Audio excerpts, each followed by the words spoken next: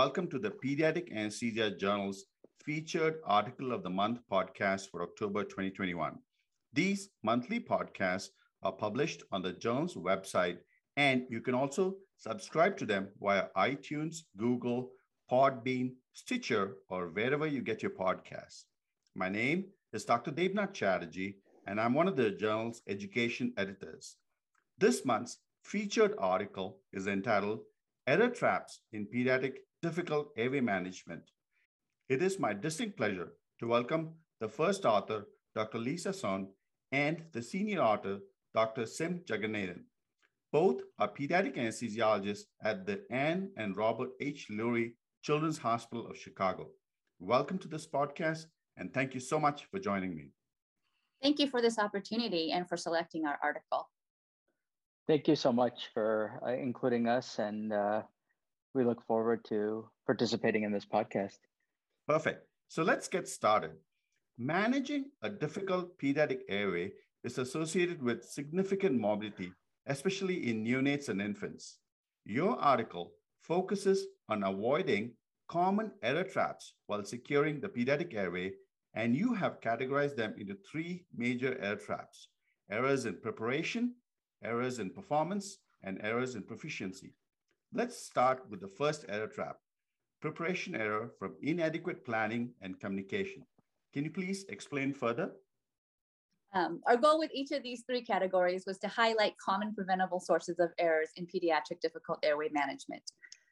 Because difficult airway management is a team sport, inadequate anticipation and planning, combined with lack of communication of those plans, can lead to confusion and chaos, delays in the ability to provide appropriate patient care, and increased complications, especially in extreme time pressure situations with a rapidly declining patient. So you mentioned the role of cognitive biases that can lead to errors. So in the first category, what is authority bias and how can it affect airway management? Authority bias is the predisposition to accept the viewpoint of a perceived authority figure as being more relevant or credible, which can impact how team members process conflicting goals or approaches to airway management. For example, if an otolaryngologist's main rescue technique is to intubate with a rigid bronchoscope, even if that approach may be failing, some anesthesiology providers may not feel empowered to suggest moving on to another advanced airway technique with which they may have more expertise with, like intubation through a supraglottic airway with a flexible bronchoscope. Additionally, identifying the individual with the most appropriate experience may not always be straightforward based on hierarchy. An example of this would be an anesthesiology trainee perhaps having more relevant experience with airway management in a large teenage patient than a pediatric critical care attending might. So you propose using a structured airway management timeout. What does this involve? The successful execution of an airway management plan requires clear communication with a shared understanding of expectations and the role each team member is responsible for, including next steps if the first plan is unsuccessful. Routine use of a structured timeout can help standardize communication of critical information. Details should include introduction and role assignment, review of the patient status, and the need for awake airway management or airway management after induction of general anesthesia. Other considerations are the need to determine whether a spontaneous breathing technique or a controlled ventilation strategy may be better, one or the other may be better. A plan for passive oxygenation or an oxygenation plan with communication of adequate backup plans and the availability of experienced help, which may be other anesthesiologists as well as an otolaryngologist or even an ECMO team. Additionally, this lays out clear expectation before airway management takes place. So that makes sense. The second category is performance errors, such as multiple direct laryngoscopy attempts. What is anchoring bias and how can we optimize the chances of first attempt success? Anchoring is also referred to as fixation bias or tunnel vision and may contribute to clinicians not making appropriate adjustments to match the needs of the current situation. Additional factors may be related to a clinician's familiarity with a given technique or the influence of an omission bias, which is a propensity for inaction for fear of being wrong or causing harm. And this can prevent a clinician from rapidly considering alternative techniques or taking the next step of a difficult airway algorithm. These cognitive biases can be further reinforced if there is a perceived hierarchy and presence of an authority bias. The bottom line is that persisting with failing providers or techniques is a critical performance error and detrimental to successful airway management. Several recent studies have also identified multiple tracheal intubation attempts as the most significant contributing factor leading to increased risk of complications during pediatric airway management. Therefore, the goal of successful airway management should be to optimize tracheal intubation with the first attempt or ensuring first pass success.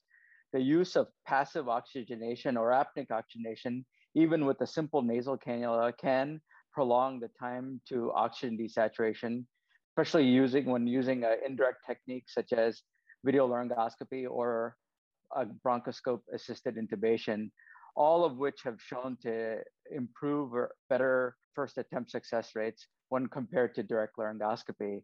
Additionally, we should ensure an adequate depth of anesthesia before airway management, as these are also important to ensure that the first attempt could be successful. So moving on to the third category of proficiency errors, that is being unfamiliar with advanced airway techniques and skill degradation. How do we approach this at the personal and at the institutional level?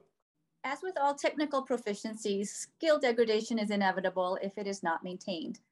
A Dunning-Kruger effect can lead to overestimating one's abilities or underestimating the need for help, which may prevent a clinician from asking for appropriate assistance. Waiting until one encounters a difficult airway to utilize these airway techniques is not ideal for skill acquisition or mitigating preventable errors. Additionally, technology and best practices in airway management are continually evolving, and it is our personal responsibility to our patients to stay informed and be familiar with the advantages and limitations of different devices and techniques.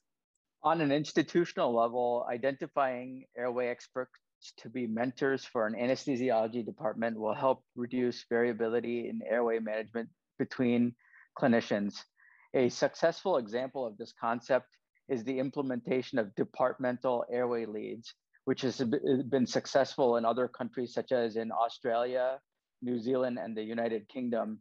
Regularly reviewing difficult airway cases can help assist in identifying gaps to help target improvement efforts and learning opportunities for clinicians beyond just the technical skills required for successful airway management.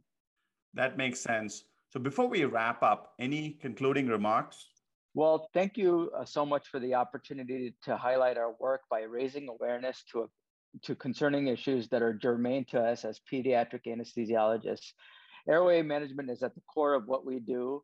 And although we've come a long way over the recent years with research, education, and adaptation of new technologies to improve best practices in airway management, there are still identified gaps and opportunities that will require careful consideration for coming up with effective and consistent solutions that will help reduce morbidity and improve the way in which we practice airway management for the children that we serve.